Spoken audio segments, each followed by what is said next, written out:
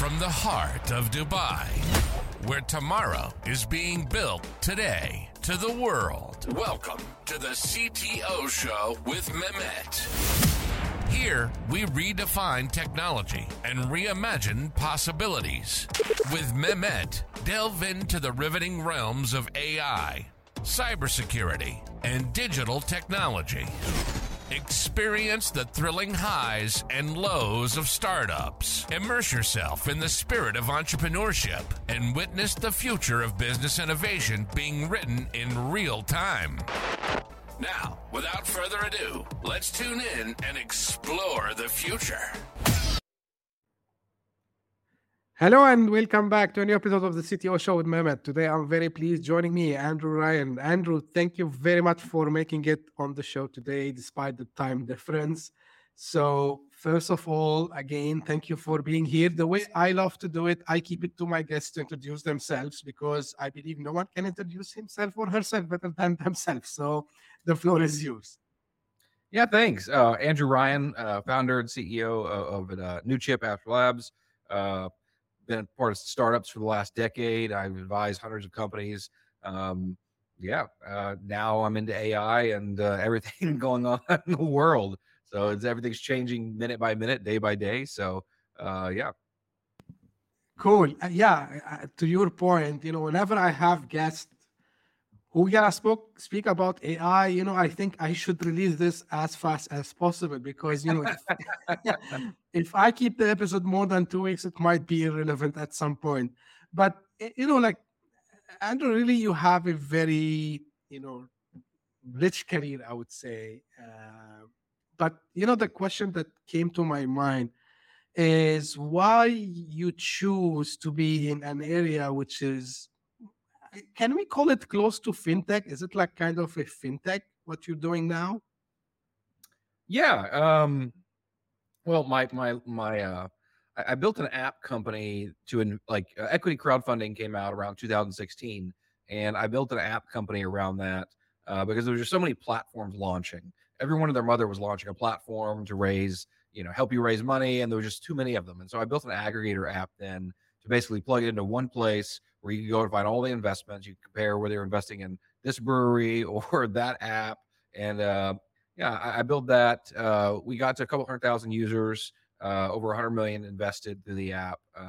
So it was highly successful. And the industry kind of had a stalemate, right? It took us, like a decade just to get that passed, the laws for that. And then, crypto kind of blew up and kind of entered our space. And then everything really slowed down. The regulators just said, hey, let's take a pause on this. Let's sit on it for 20 more years before we do anything else. And that's kind of where it stayed. I mean, equity crowdfunding is still a great way to raise capital, but it's kind of stagnated in terms of regulations. Nothing really changed. The amounts went up like $100,000. You can go from raising 1 million to like 1.2, but it's not really not much different. So built that app, sold that app to another company, and then moved into helping more companies and startups with Astrolabs after that. So it was relative to, I guess to answer the question, it was relative to fintech in that I started in fintech, and when you're good at something, you tend to just do something similar in that space. And so. Yeah, indeed. Now, speaking about this and fundraising, Andrew, still we are reading the report from last year, and we've seen like it was kind of a dry year, desert year, all the things. And it's been a global thing, actually. So how are your expectations for this year? And usually, I keep expectations and trends and predictions till end of the episode. But I wanted to start from here because we just mentioned about fundraising. So what are you seeing in this space? And do we expect 2024 to be better than 2023? No, not at all. So Crunchbase just released their report. I mean, I've been saying this since last year. Fundraising is down. It's the worst it's been in 5 years. So we're back to like 2016, 2017 levels. And even then, when you look at the aggregate data, the number of companies getting funded is much less. There's a lot more companies that they're vying for the same amount of capital. I mean, there's whole swaths of like AI 1.0 that came out, right? And all of a sudden, Chat GPT and Perplexity and a few others just through all those, like all these companies got wasted. Like all that money just got thrown away because they got surpassed. Everybody was building something that now it's all open, and now they're surpassed. Now there's a new wave of AI startups, right? And so the tech industry is just moving so fast now. And if you can't iterate fast, you die. And so I think that capital still exists, and in 2024, companies will still raise money, but the competition is harder than ever. There's more competition than you've ever seen. The economy is in a dire place. I don't care what your politics are. I think that the world economy is just not. It's going to take a while to recover. We're in a recovery phase, at least for the next 3 or 4 years. I mean, tech is going to be in a it's going to take time, and so I predict next year fundraising to be about stagnant to what it was in Q4. And so at about, it was 50% down last year. I imagine it'll probably be about another 20% down next year. So Andrew, what are founders doing these days instead? Because are they bootstrapping? Are they, going to crowdfunding? Or are they coming to people like yourself, like angel investors? What's going in this space? Well, so I think what's happened is it's just a reset. I mean, you see resets every 10, 15 years in general. I mean, the tech industry is pretty new. VC is still pretty new. And so when you look at it like that, we're just going back to where we were before everyone and their mother had a VC fund. I mean, we hit peak VC. There's so many VC funds and everyone was in it. And there were so many LPs, and now we're back to where we were in the early 2000s, post-tech bubble. And I think that nobody wants to admit it lively that this was another bubble. I mean, there's a lot of people that are on the public stock sphere, but not on the private sphere. And I think that people are going to equity crowdfunding. That's a big one, but the valuations are too high. I mean, I was talking to an equity crowdfunding company just the other day, and they hit me up. They're like, "We want to do a 140 million valuation." 140 million. I was like, "Y'all have $20,000 in revenue. You can't do it." Right? Like it doesn't even hit their mind, right? Like, I'm happy to help you, but and they always look to another company that raised at a higher valuation, but they don't know that company has 3 million in revenue, right? They just don't correlate these items. And when you go to the crowd with that, the crowd's smart. There's leaders in the crowd that there's angel investors, there's VCs, and they will give you, if you go out there looking for something that doesn't exist, like 140 million valuation with 20,000 revenue, you're just going to get hit, right? And so you gotta have expectations right within the realm of reality. You got to go in with fair valuations for everybody, right? Just because the crowd doesn't want to pay more. They need to pay what everyone else is paying, right? The same valuations. So VCs exists, and they're deploying capital, but I mean, all of we got to a point where your cousin was giving you crypto advice, your barista was giving you crypto advice, and your barista also ran a venture fund. Like that's where we were peak tech. And it's just not there anymore. And so a lot of those funds are closing down. Even big funds are closing down. And it's not like people have this idea that VCs hold on to the capital. They don't keep any money. Like they really, the way VCs work is they have LPs they call for capital calls. And so that, if the LPs don't give you the money, you got to close down your fund. And there's a lot of funds that aren't saying that right now because their LPs are saying, "Hey, we don't want to give you any more money, and we're out." Right? And even though it's not in their contract, what are you going to do? If you send them an email, they don't want to send you money, you can't make investments. And if you can't, feasibly get them the money returned, because right now is actually a great time to invest. It really is a good time to invest because you're going to get really cheap valuations. So if you have capital and you got dry powder, as they say, people say VCs have dry powder. They don't have dry powder. They have to call and ask for dry powder, right? It's a very big difference. Angel investors have dry powder. They have real money they can invest. And so angel investors are getting really good valuations again. It's why angel investors always beat VCs.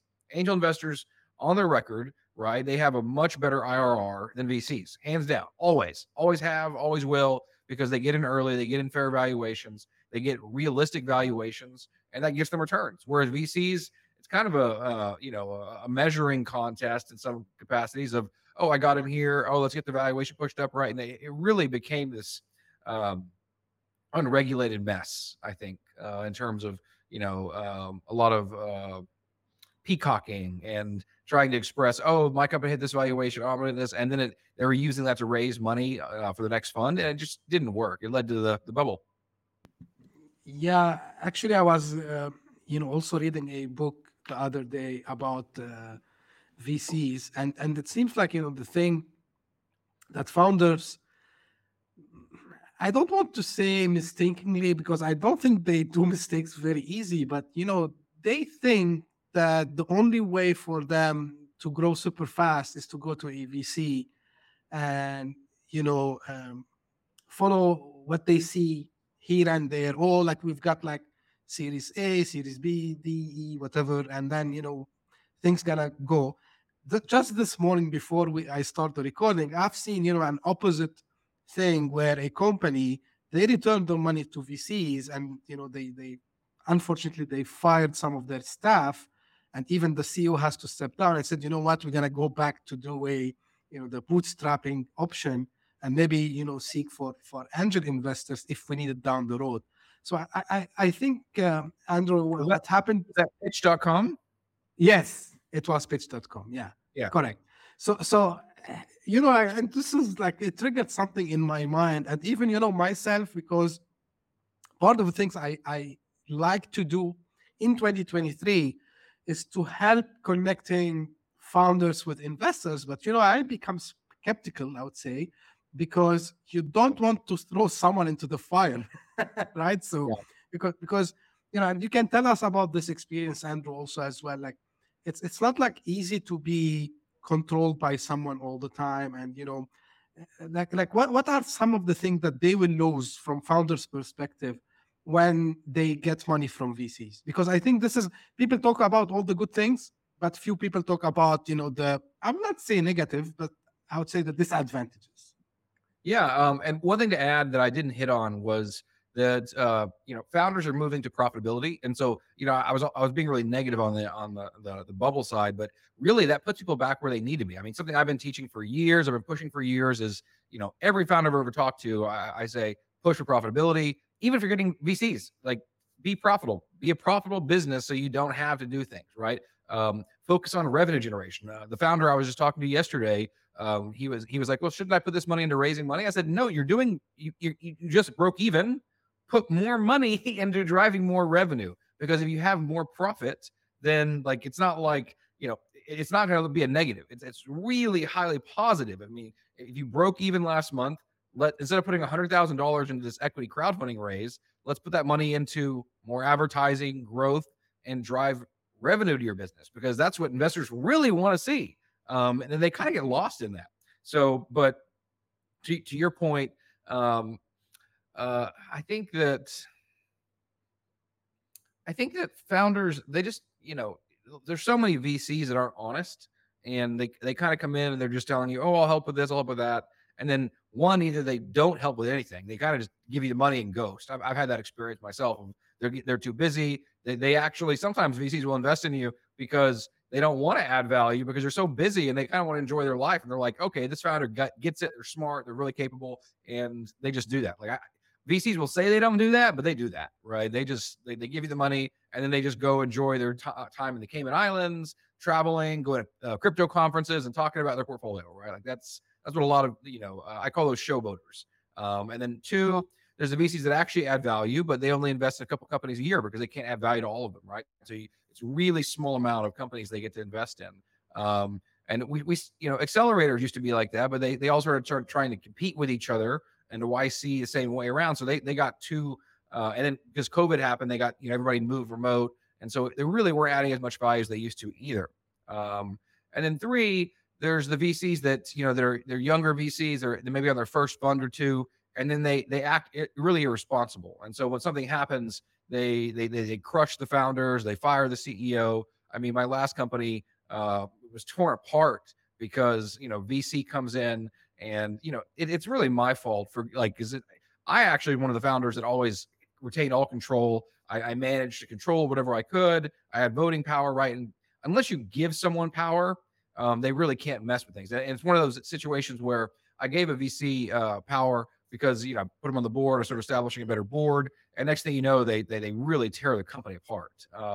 They do everything they can to, you know, when because they see the market like we do. When they see a way to try to get themselves money back and or make themselves money, they just become selfish. And that's just human nature in many ways, but it can really destroy a company when, you know, a VC on one hand says, oh, we trust you, we're going to work with you. And then when, you know, you're going through a troubling time, the economy's going down, you know, your companies are blowing up left and right. I mean, we saw that tenfold because we were an accelerator, and the VC comes in and says, okay, well, I want to get my, you know, $100,000 back, $200,000 back. And so I'm going to burn this whole thing down to try to get my money back. And it really hurts a lot of people. And so you got to be careful, especially with first-time VCs, because they will and they can cause a lot of mayhem, a lot of chaos. And I learned the hard way. I mean, I preach this, but, you know, I learned the hard way of, you know, keeping your investors separate from your team. Don't let them interact with the team, because guess what? That's how you're going to end up with a coup. That's how you end up with all these situations where, you know, the grass is always greener on the other side.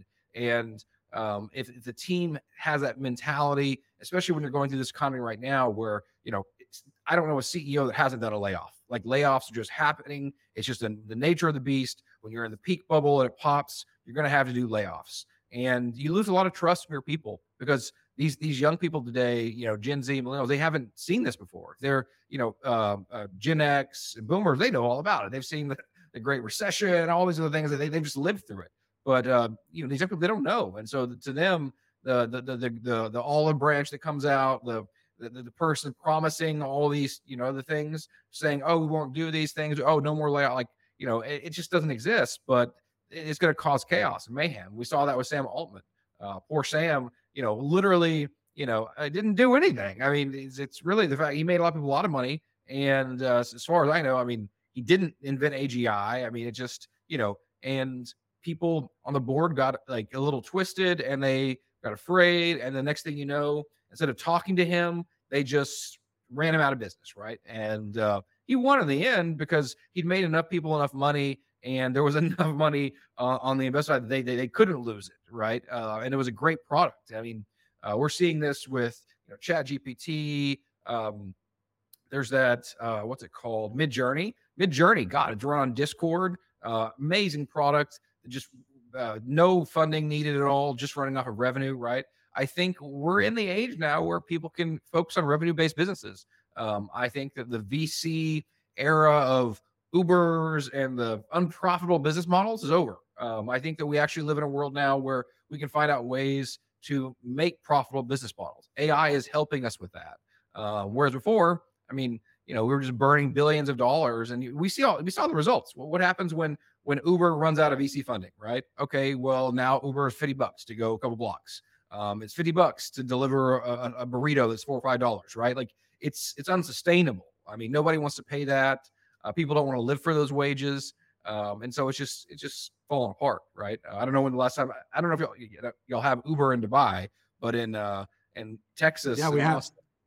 You know, if you want to go literally like a mile, it's $50, right? It doesn't make sense.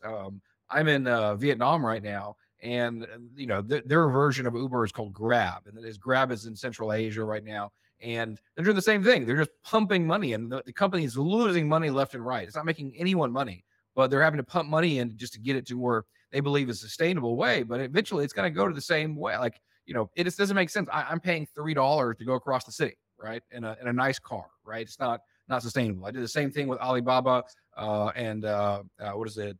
Didi, Kuaidu when I was in China. It was like $4, right? The prices are going to have to go up, right? Just, it's not possible. Yeah, so they are claiming they are kind of doing diversification, you know, so they are not relying on one business model only. So this is why you see, and by the way, to your point, Uber actually acquired the biggest competition. It's called Careem across the Middle East region. So it's actually, they are owned by Uber. And, you know, these guys, they became like a super app. They do everything, you know, like it's not only taxis or you know, car hailing. It's also like groceries, food delivery, fintech. So it's like the concept of super app. And I think, yeah, like sorry, It's like WeChat in China. And exactly, it's like WeChat, and like even Twitter or X now, even Elon Musk, he's thinking about having this concept of the super app, and even he want people to upload their videos, their podcasts, everything to become on single platform. Because, and this is something I keep repeating, Andrew, it's a very crowded market, and if you cannot do kind of value adding, you're gonna end up with a situation like this. Now, before I jump on these business models, one thing, because you mentioned that, I know you did it also as well. So you mentioned the accelerators a couple of times. Now, accelerators in the US and in the West, usually, they were very common. Y Combinator is one of the famous, of course. Starting, I think, a couple of years back, we start to see these same concepts applied here in the region. But one thing that people, they don't find them fair is that, for example, I know for a fact, Y Combinator, I think they write a check of 100K, but they ask for 7 to 10% equity. And people find this not fair. Now, asking someone who did that, from your perspective, like, is the accelerator model still valid in 2024 and beyond? Or also, like, it needs to have a reshuffle and revamp to make it more, I would say, attractable for both the people who fund these accelerators and for the founders? Yeah, I think that it has to change. I mean, people will say that the deals I gave were unfair, right? They'll say Y Combinator. I think anyone that's been in the industry, like, you'll see like Sam Altmans and the successful CEOs, and you'll see people that have done this 2 or 3 times. They made a bunch of money, and they'll say, "Oh, accelerators aren't fair, and you shouldn't do this," right? But you can only say that from a position of having used it, done it, and made millions of dollars. And I think that's just a founder issue. Founders are never like, I've never done this once or seen it once. Founders are rarely, if ever, grateful for, it's just a personality difference for the investors that gave the money and for what it's done. And because I think founders believe that, you got your equity and you got your percentage, and then you kind of have to be on forever. I mean, some of the first companies I went through in our accelerator, that they literally still call me to this day. And if I don't give them extra value and I don't give them like 10 hours of time, I mean, they're pissed, and they're like, they see it as almost like you're chained to them forever, and they expect you to really be a part of the mission. I think the idea is that if you're a shareholder in some capacity, that you have to be involved in the company. And I think that, there's so many angels and stuff that just prefer to be passive investors, and founders even preach, be a passive investor, right? And they try to make it sound better than it is. But when they really need you, they call you, and they want that help, and they expect you to be there. And accelerators just today, they've grown so big. And if you run a small regional accelerator, you're going to do well. If you have to expand out, you got to compete. You got to be an SF, and you're competing with a YC. It's difficult because the accelerator model is not for companies and CEOs that have been CEOs for a while. But the problem is the Twitter sphere is everybody, right? So everybody wants to weigh in and do stuff. Accelerator is for you graduated from Caltech, whatever, right? And you're in, a med tech company, and we're focused on med tech, and we're going to help you, build this med tech business, or we're going to help you build this, comp sci, AI, right? Whatever, like wherever your industry and sector is, wherever, your college, they're usually around a great college, and they recruit from there, but they're helping first time founders because they're bringing for one, as a mentor, we're helping, those companies, helping the best mentors connect to the best companies, because you're not going to be the creepy guy walking around on college campus trying to find new people, right? And so I think that's a value prop still. But for founders that have already built companies and done this for years, and they've been in the industry for years, I don't think YC is as valuable. I don't think accelerator is valuable. I mean, when we ran, we really found from years of working with founders that there's always something that founders need to be well-rounded on, and there's always like some rough edges. So even founders that have built companies and raised capital multiple times over always have some weak area. We were able to usually pivot our program to help those founders get over that. But at the end of the day, a founder will be happy, excited, and love you for 2 months after graduation, and then 8 months later, if you're still not adding value, then they're going to hate you. And that's just, that's every accelerator. That's every investor. I don't know how to change that that dichotomy. Because if you go to China, you buy many places in the world, people are always like really, there's a gratitude for their investors, especially because there's a lot less capital deployment in these areas and availability compared to the U.S. And there's this kind of egocentric U.S. Western philosophy on it. I don't know what it is. The founders just, they want you to provide value forever. And, as an accelerator, as a investor, VC, like if you invest in too many, you're not going to be able to do that. And so it naturally kind of either constrains the best investors have really constrained portfolios. They really are adding value to everybody they can, and they actually can't invest in more because they can't add value to more, right? And whereas the investors that are seen as the worst, even if they're deploying the most capital and they have some of the best returns, well, they're not as available, and they can't be. And the people that are available are venture associates or analysts that have no experience in tech. They don't know what they're doing. They're giving terrible advice. And so that's, the industry really hit that peak last year where everyone had a venture fund, their mother was in a venture fund and a venture associate, all this stuff. And everybody was preaching stuff because I think it happened because post-COVID, there were so many MBAs. I mean, I had Harvard, I had UT, I had, all these programs, Yale, just email it, just giving out MBAs. We'll waive the GMATs, everything. You just pay the money. If you got the cash, we got the MBA. And so, I mean, many people in my industry in the tech side lost all respect for MBAs from that period of time. So anyone that had an MBA during COVID and kind of beyond, the programs became just cash businesses and, diploma mills. And sadly to say, that's just what it was. I mean, I got the emails. Literally, you got the money, we got the MBA, right? Like, oh, you want executive MBA? Don't worry, just send us the money, right? And I think that many people in high positions saw that, felt that, and we got those. And then all of a sudden, those became no value to us. And so that the market just became glutted with MBAs. So many MBAs, they were just pumping them out like candy during COVID. So then those MBAs, they couldn't get jobs on Wall Street. So they started, they went into tech, right? They started accelerators. They went and worked everywhere they could. Now they're all tech gurus, and now they all, are experts selling their courses, right? They're all kind of doing their thing.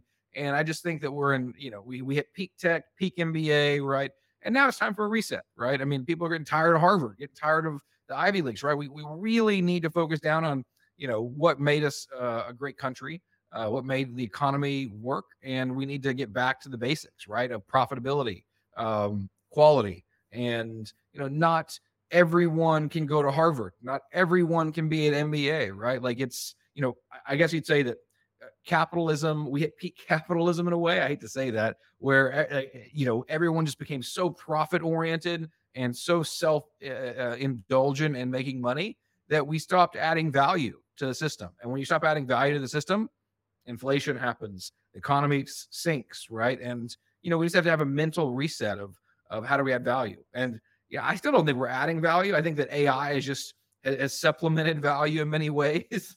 And, it's the enslavery of AI and machines. And, it's, there was a great podcast I was listening to last night. They were saying, humans are the slaves in the Amazon warehouse working 16-hour days, and AI is out making art. And AI is doing what we thought we'd be doing. We thought we would be the ones enslaving robots and putting them in the warehouses and making art. When in reality, AI is making better art than us.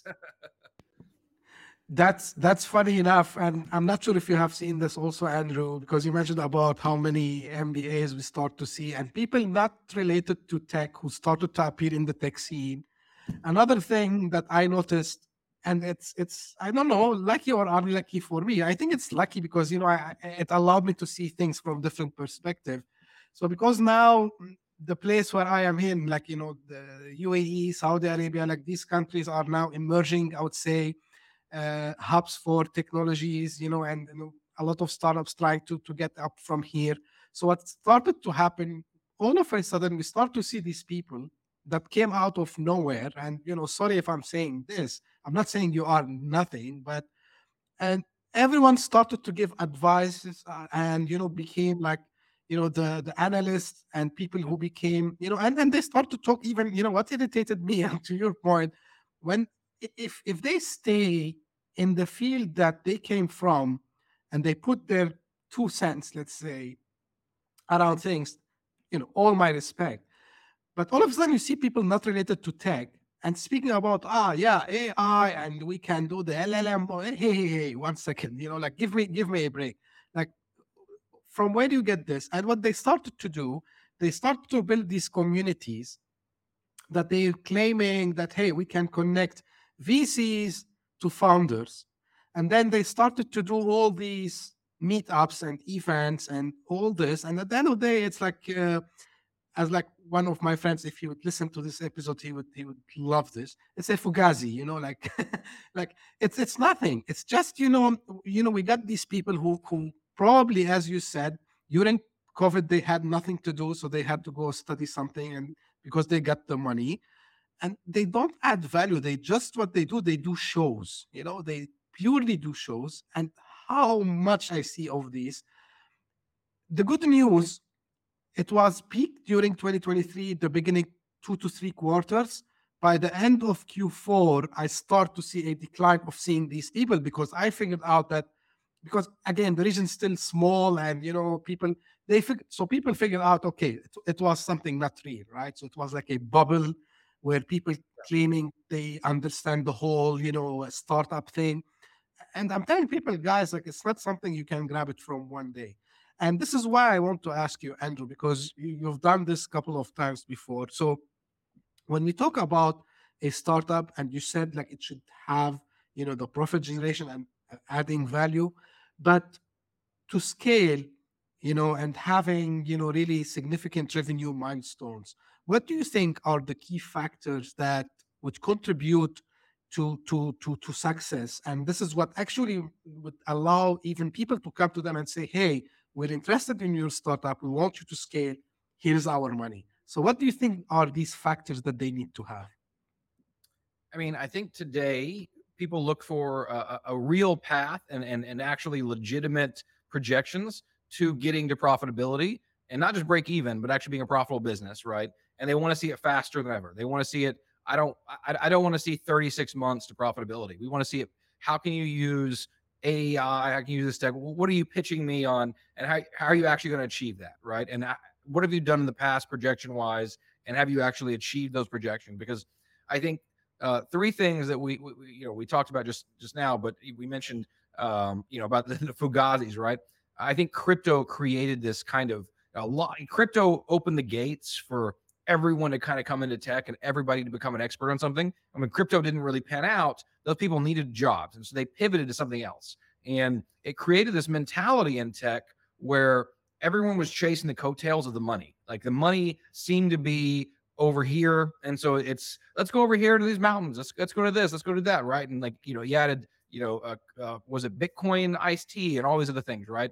And when that didn't pan out, the next thing was AI. And so, there's so much quality going at AI, but it's actually it's a much higher level of entry. I mean, there's you really have to know your game. And I started taking new coding classes to pick up some of the AI coding languages, because it's just moving so fast, I can't keep up, right?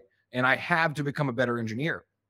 And it's just one of those things that if you're not that, you really can't pitch it. You can't sell it, because crypto, I mean, people could bullshit all day long, right? You can't do that in AI, right? I will say that as much as I spend maybe 2 hours a day on it, I still can't keep up. Like, it is just moving so fast, right? And that's just part of that's the reality of how fast that the system can improve and innovate now, is they're just beating humans. And so that's number 2. And number 3, I was just going to say that I think that to get to your point on milestones, right? One is the profitability side, everything there, but you have to be able to show that you can do something with the capital, and you have to have this, not, I guess you say, you can't have the expectation that you're going to live on venture capital forever. It's almost like the companies that VCs kind of shied away from back a couple of years back, where here's my one round, here's how much I need, this is where we're going to get to profitability, and this is we can survive this and we can weather the storm, right? You're really looking at it as like a singular investment versus I'm expected to raise 4 or 5 rounds, right? You really have to be and raise capital every 6 to 8 months.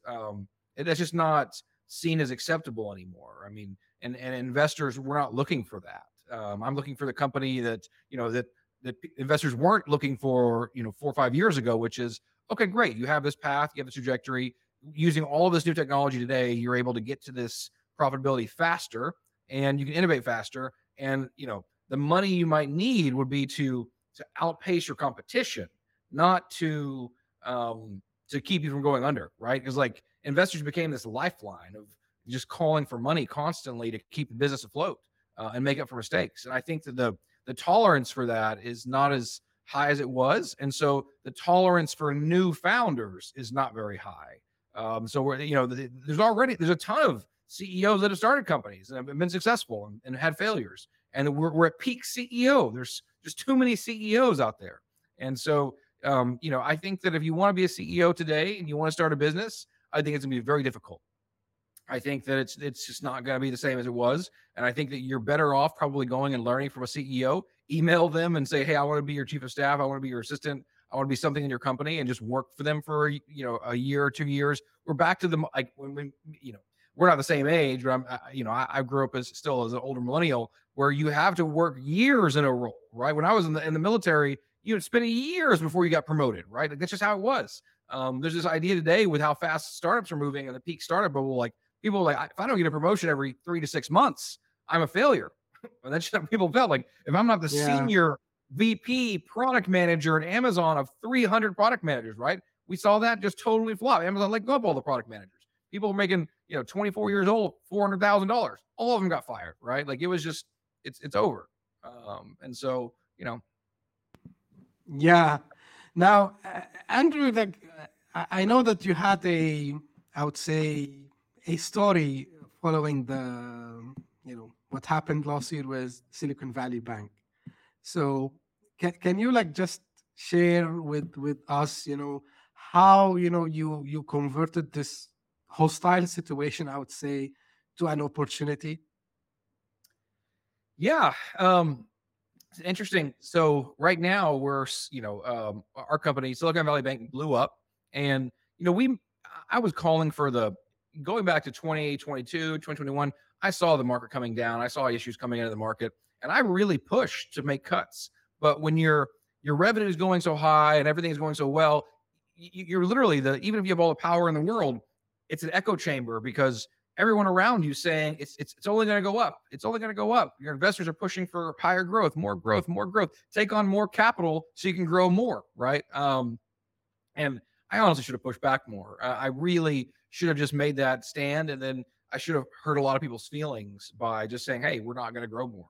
And that's the thing that founders should be doing.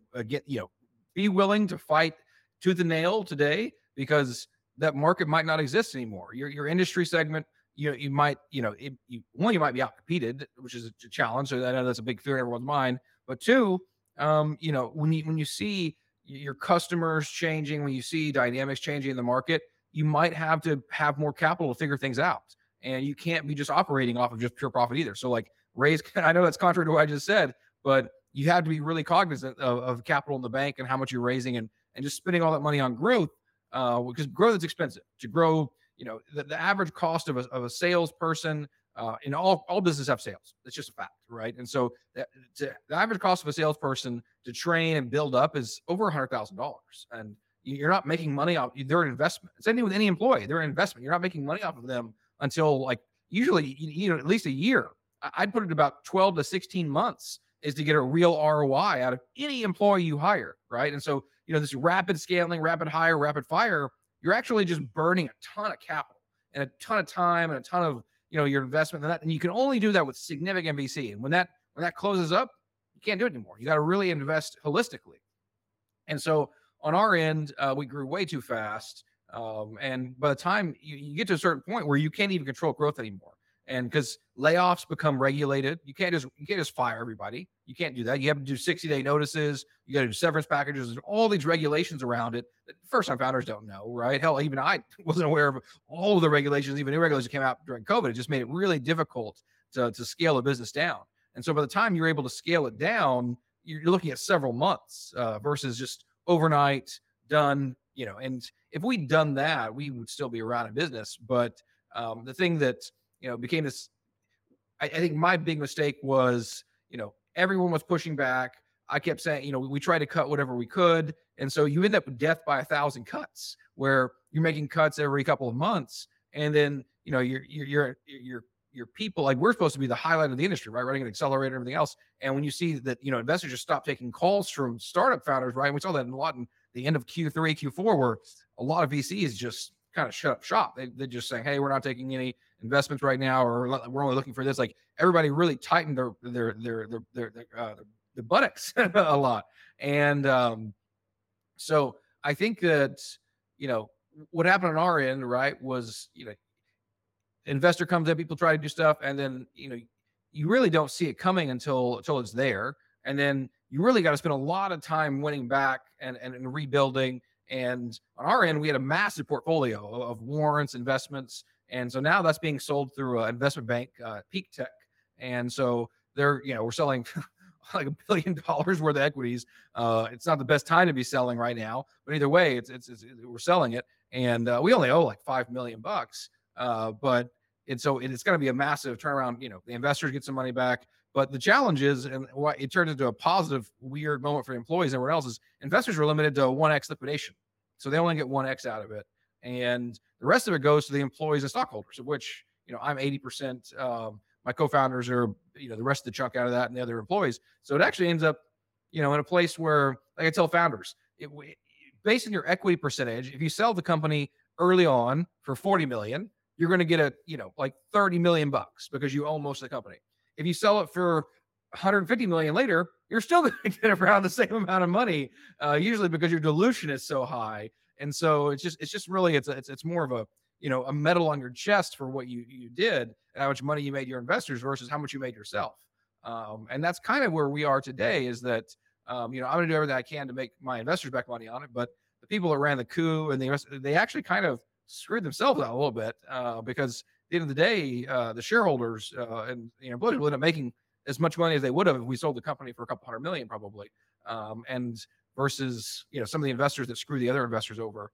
But like I said, it's never a major movement or anything like this. It's one of those challenges of it's usually a minority power. I mean, you saw in the same Alphabet case with one guy that just kind of flipped everybody, and then everybody, of course, fixed it afterwards.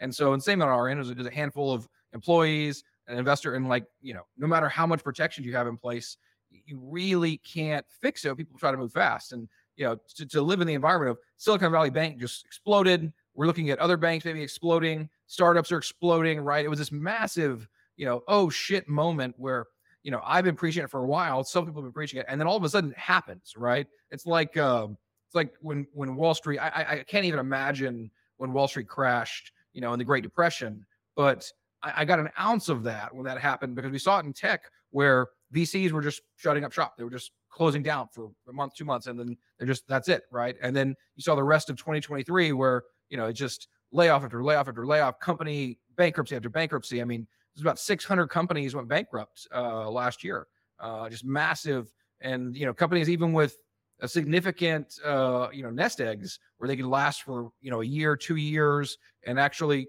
write it out. They just said, hey, we're going to close up and distribute the money because we can't compete anymore. Just, we are like, the only way we could have succeeded is if we raised, this X amount of money. And this is a big thing I've seen is, that they saw that the model just wasn't going to work. And so they said, hey, let's just close up shop. And so, on our end, we would probably still have had the business if I had pushed ahead of time and a founder really thinking about this, and Pitch.com did the right thing. Like if I'd done what Pitch.com had done, which is, literally cut down 90% of the employees in Q4 of 2022 versus trying to save everybody and, try to balance it out and make all the numbers work. If I'd done that, plus I was tired. I'd been CEO for 7 years through COVID, and being a CEO of CEOs is even harder, right? Where I'm literally having, my phone number is on blast for helping CEOs through their problems. I mean, I had a heart attack a couple years back because during COVID for months, I was just helping companies stay in business. I mean, literally for about 3 months straight, I was nonstop on the phone 24/7, helping companies do layoffs, all the hard stuff they didn't know how to do, and how to figure out how to finagle their, push taxes off to keep enough capital to keep the lights on and make it through COVID. And then once there was a lot of grifters trying to cheat people out of their money for the COVID relief fund, things like that, and just not helping. And so we were doing it all for free. I mean, just literally on the phone with hundreds of companies, just doing whatever, right? And it took a toll on me, right? I'd already been through several years in the startup side. I put too much time in. I think that that's, I have to think that, I hate to be that guy that preaches that, because I'm usually the hustle king of just telling people to hustle. But I don't think it should be a pride thing anymore for founders to say, I don't pay myself anything, I don't take on capital, and I don't take care of my health. And I think there's been this massive swing the other way of founders that are going on wellness retreats every weekend, working 20-hour a week, 4-hour work week. That's all bullshit, right? Sorry, I don't know if you can curse on your show, but that's BS, right? You still have to work very, very hard.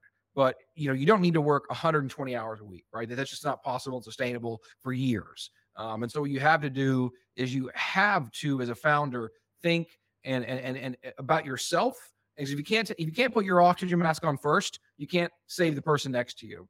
And ultimately, that's I would have had more energy. I mean, I've had a sabbatical year this year, and so I would have had more energy if I'd done the right thing in terms of what was wrong for others, but was right for me as a business leader, was cut down 2/3, did what Pitch.com did, and everything there. We'd still be in business today, right? But it would have been the hard thing, and at the time, it wasn't as respected. Pitch.com, they got tons of accolades for doing it because they managed it to this point to do it. But at the height of everything growing, when everyone was really attacking and going after anyone that said the economy was going to go down, because everyone was so afraid, right? When there's this massive fear and panic around the economy going down, to be the one yelling fire, right? When there's a fire, people attack that person, and they're kind of so it might not even work then. I saw many founders and many CEOs who were saying, "Hey, this stuff's not going well," and people just going, "You're full of it," right? I mean, my own team would tell me that, right? And so I think that it's important to look at today and to learn from it, but also to know that the way things are going, just as a founder, you have to be critical of everything. You have to take care of yourself first. And we wouldn't have been in the scenario if I'd put myself first. If I'd paid myself first, I mean, in the last 2 months, I was paying, all my savings going to pay employees, right? And the reality, it's business. And, the loyalty you get from that is not very much, because if someone else comes in with some money, well, you can lose everything you got. You can lose your scalp even, right? If you don't have the capital to cover your own cost, to cover your own legal, and, at the end of the day, everyone's going to be like, and I'm not saying pay yourself $500,000, but don't do like I did, where you pay yourself, like $75K a year, bare living expenses in Austin, right? Or, first couple of years, I didn't pay myself anything so I could pay my employees. And I think that's, it wouldn't have been much more difficult at all to raise the extra money to pay myself more. I'm an engineer. And so I put so much time into, okay, how can I take this dollar and make it into $10, right?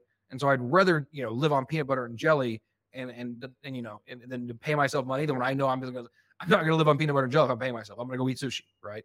That's just my fix is ice cream and sushi, right? So whereas, you kind of have this hustle mentality of you got to live on the floor and do like that. And Elon preaches it now. Everyone preaches it, right?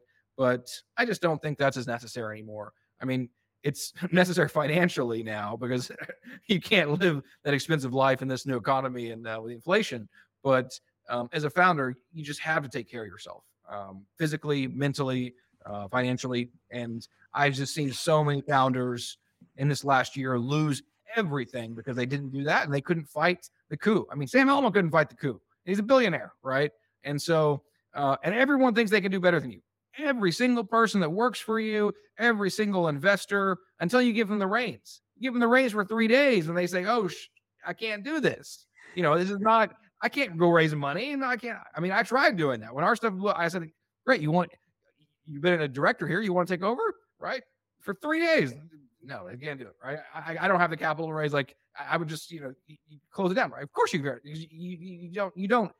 don't know what it's like till you're in it. And until you're in it, you don't know, you have to put your own things. Like everyone can judge you from afar, right? But they can't sit in the seat and run a company and put their own money in and pay the bills themselves, especially when you're a company doing, $2 million a month, right? And you have $1 million plus in expenses. They can't cover that.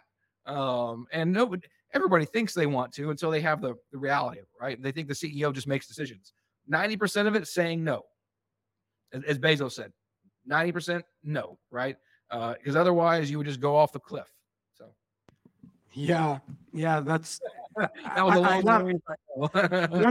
No. Yeah. You mentioned many things, but the one thing is about taking care of yourself. This is very important, underrated, and this is why I tell people don't follow blindly what you see here and there. There's a lot of fake things that we see, especially in the age of social media. About how you should be behaving, about work. I'm not saying you don't have to work hard. Of course, you have to work hard, but you don't have to kill yourself, right? So there's always a balance.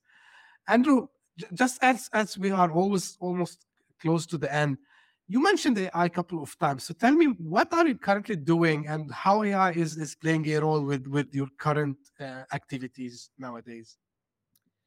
So one, I use AI in almost everything I do now. Probably 80% of my daily workload. I'm picking up some AI languages. I'm getting better at coding again as a CEO, and so I've spent this last almost a year now on sabbatical, living overseas, living on an island, kind of getting my health back, figuring things out where I want to be, and looking for my next big idea. And I've been looking in the AI sphere a lot, trying to figure out, okay, where can I find the niche that I can fit in. And where I can, as an engineer, add value, right? Because being just a CEO anymore isn't enough. You have to be a CEO that is also an engineer.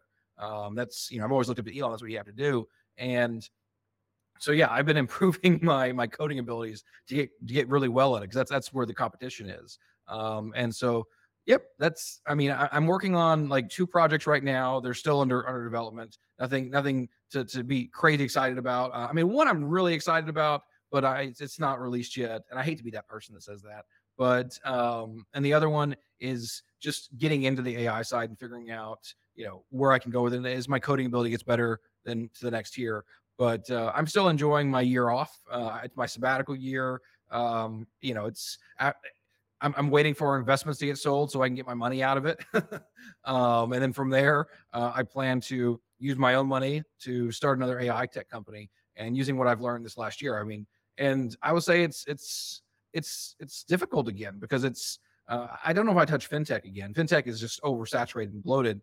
But I'm excited for that new opportunity in the AI sphere, to one, be an engineer leader, to learn and understand, and hopefully get good enough that I can actually lead a team of engineers. That's really important for me, because I hate to be that person that says that, because it makes me sound like I'm not as technical. I'm a highly technical person, but it's just so complex. And I'm excited because it's not the user interfaces that are complex. It's not the UI UX anymore. UI UX has become super easy. It's really kind of basic. We're talking about Discord, Perplexity, HTTP, like it's really simple now. There's nobody trying to make things beautiful to hide the bad features or the lack of tech anymore. It's really technical. And yeah, we're just back to that. Whether you're building rockets or you're engineering AI, it's an engineer's game. And I think that the users, the sales experience isn't what it used to be either. There's not as many people that are excited to do sales and jump on and buy stuff. They're actually buying products based on usage now, not just on. I think that's a really exciting thing that I guess to go into 2024 on, is that DocuSign, Zapier, and many others are moving to this price per sale model versus making you sign up for contracts that go for years, because they just can't compete. It's just that was the model before, but I think the usage model is way better. I'm happy to pay more for usage than, so I'm not locked into some massive contract because some new competitor is going to launch next month and change the game. Absolutely. Again, I saw it this morning where Zapier, they changed something that I wrote to them long time back. You should change your pricing model. And I wish like more of these. I'm a little bit fan of no-code tools as well. So I hope that they follow, because I don't want, as you said, I don't want to block myself. And like in SaaS, usually they put for you the yearly price, usually like 20-30% less than the monthly commitment. I don't want to be locked in. And this is why there is this huge debate now around like SaaS models. I'm not saying SaaS will go away. Of course not. It's like still a good model. Subscription is a valuable model because I can pause it, stop it, resume it the moment I want it. This is why it make it very affordable, I would say. Not from money perspective, from I would say, convenience perspective. So Yeah. I'm with you on this point. Andrew, where we can follow all these progresses down the road. So where we can find more about you? Twitter, Andrew Ryan ATX on Twitter. I never used Twitter till Elon bought it. Never in years. I wouldn't touch it.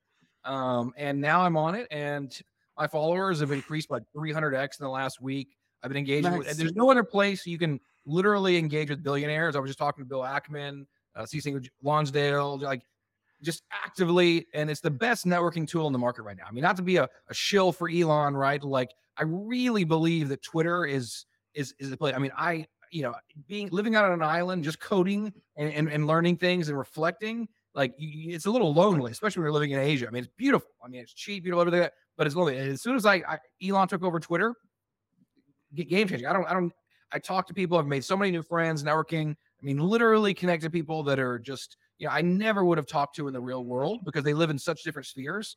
And it's like Clubhouse again. Clubhouse, early Clubhouse, not post Clubhouse. And so I'm excited for that. I mean, I'm meeting people in the Middle East even, right? And I never would have met unless I traveled there, right? And so it's nice. Yeah, but I wish if Elon do something to remove these.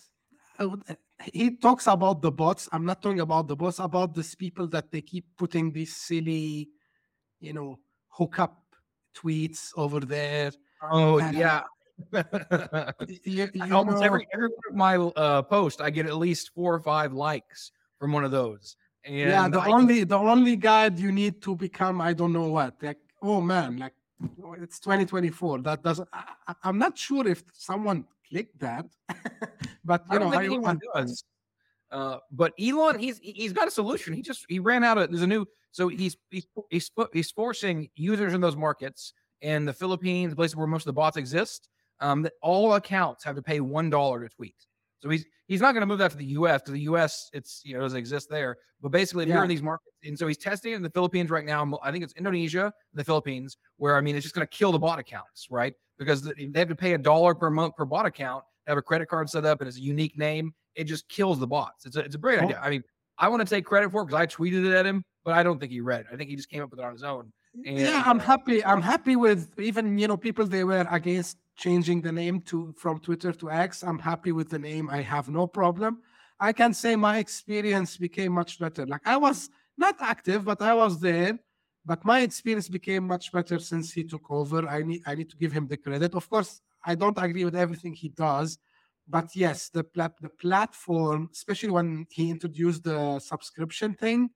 Oh my God, my timeline became much cleaner, I would say. So I see things which are like really relevant to me, except here and there, people who put ads, but again, he introduced now the X Plus premium, which is, I'm thinking about it. Let's see. Anyway, I will make sure to put your handle. I think it's worth it. So. Yeah, so I'll make sure to put your control over your timeline. I'll put your Twitter handle or X handle in the show notes. Andrew, thank you very much for this very, very informative discussion today. I learned a lot, and we will be following your journey. I wish you all the best. Thank you very much for your time. And this is how we end each episode. So for the audience, if you are first time passing by here, I hope you liked what you listened to or you watched. So please subscribe and tell your friends and colleagues about the show. If you are one of the loyal fans, thank you for being loyal and thank you for all your messages. Keep them coming up. And I promise you, always trying to get the best discussions with the best people. So thank you for your loyalty, and we'll meet again very soon. Thank you. Bye-bye. Hit that subscribe button. Share the show with your tech-savvy friends and fellow entrepreneurs. And leave us a review on your favorite podcast app. Your support means the world to us.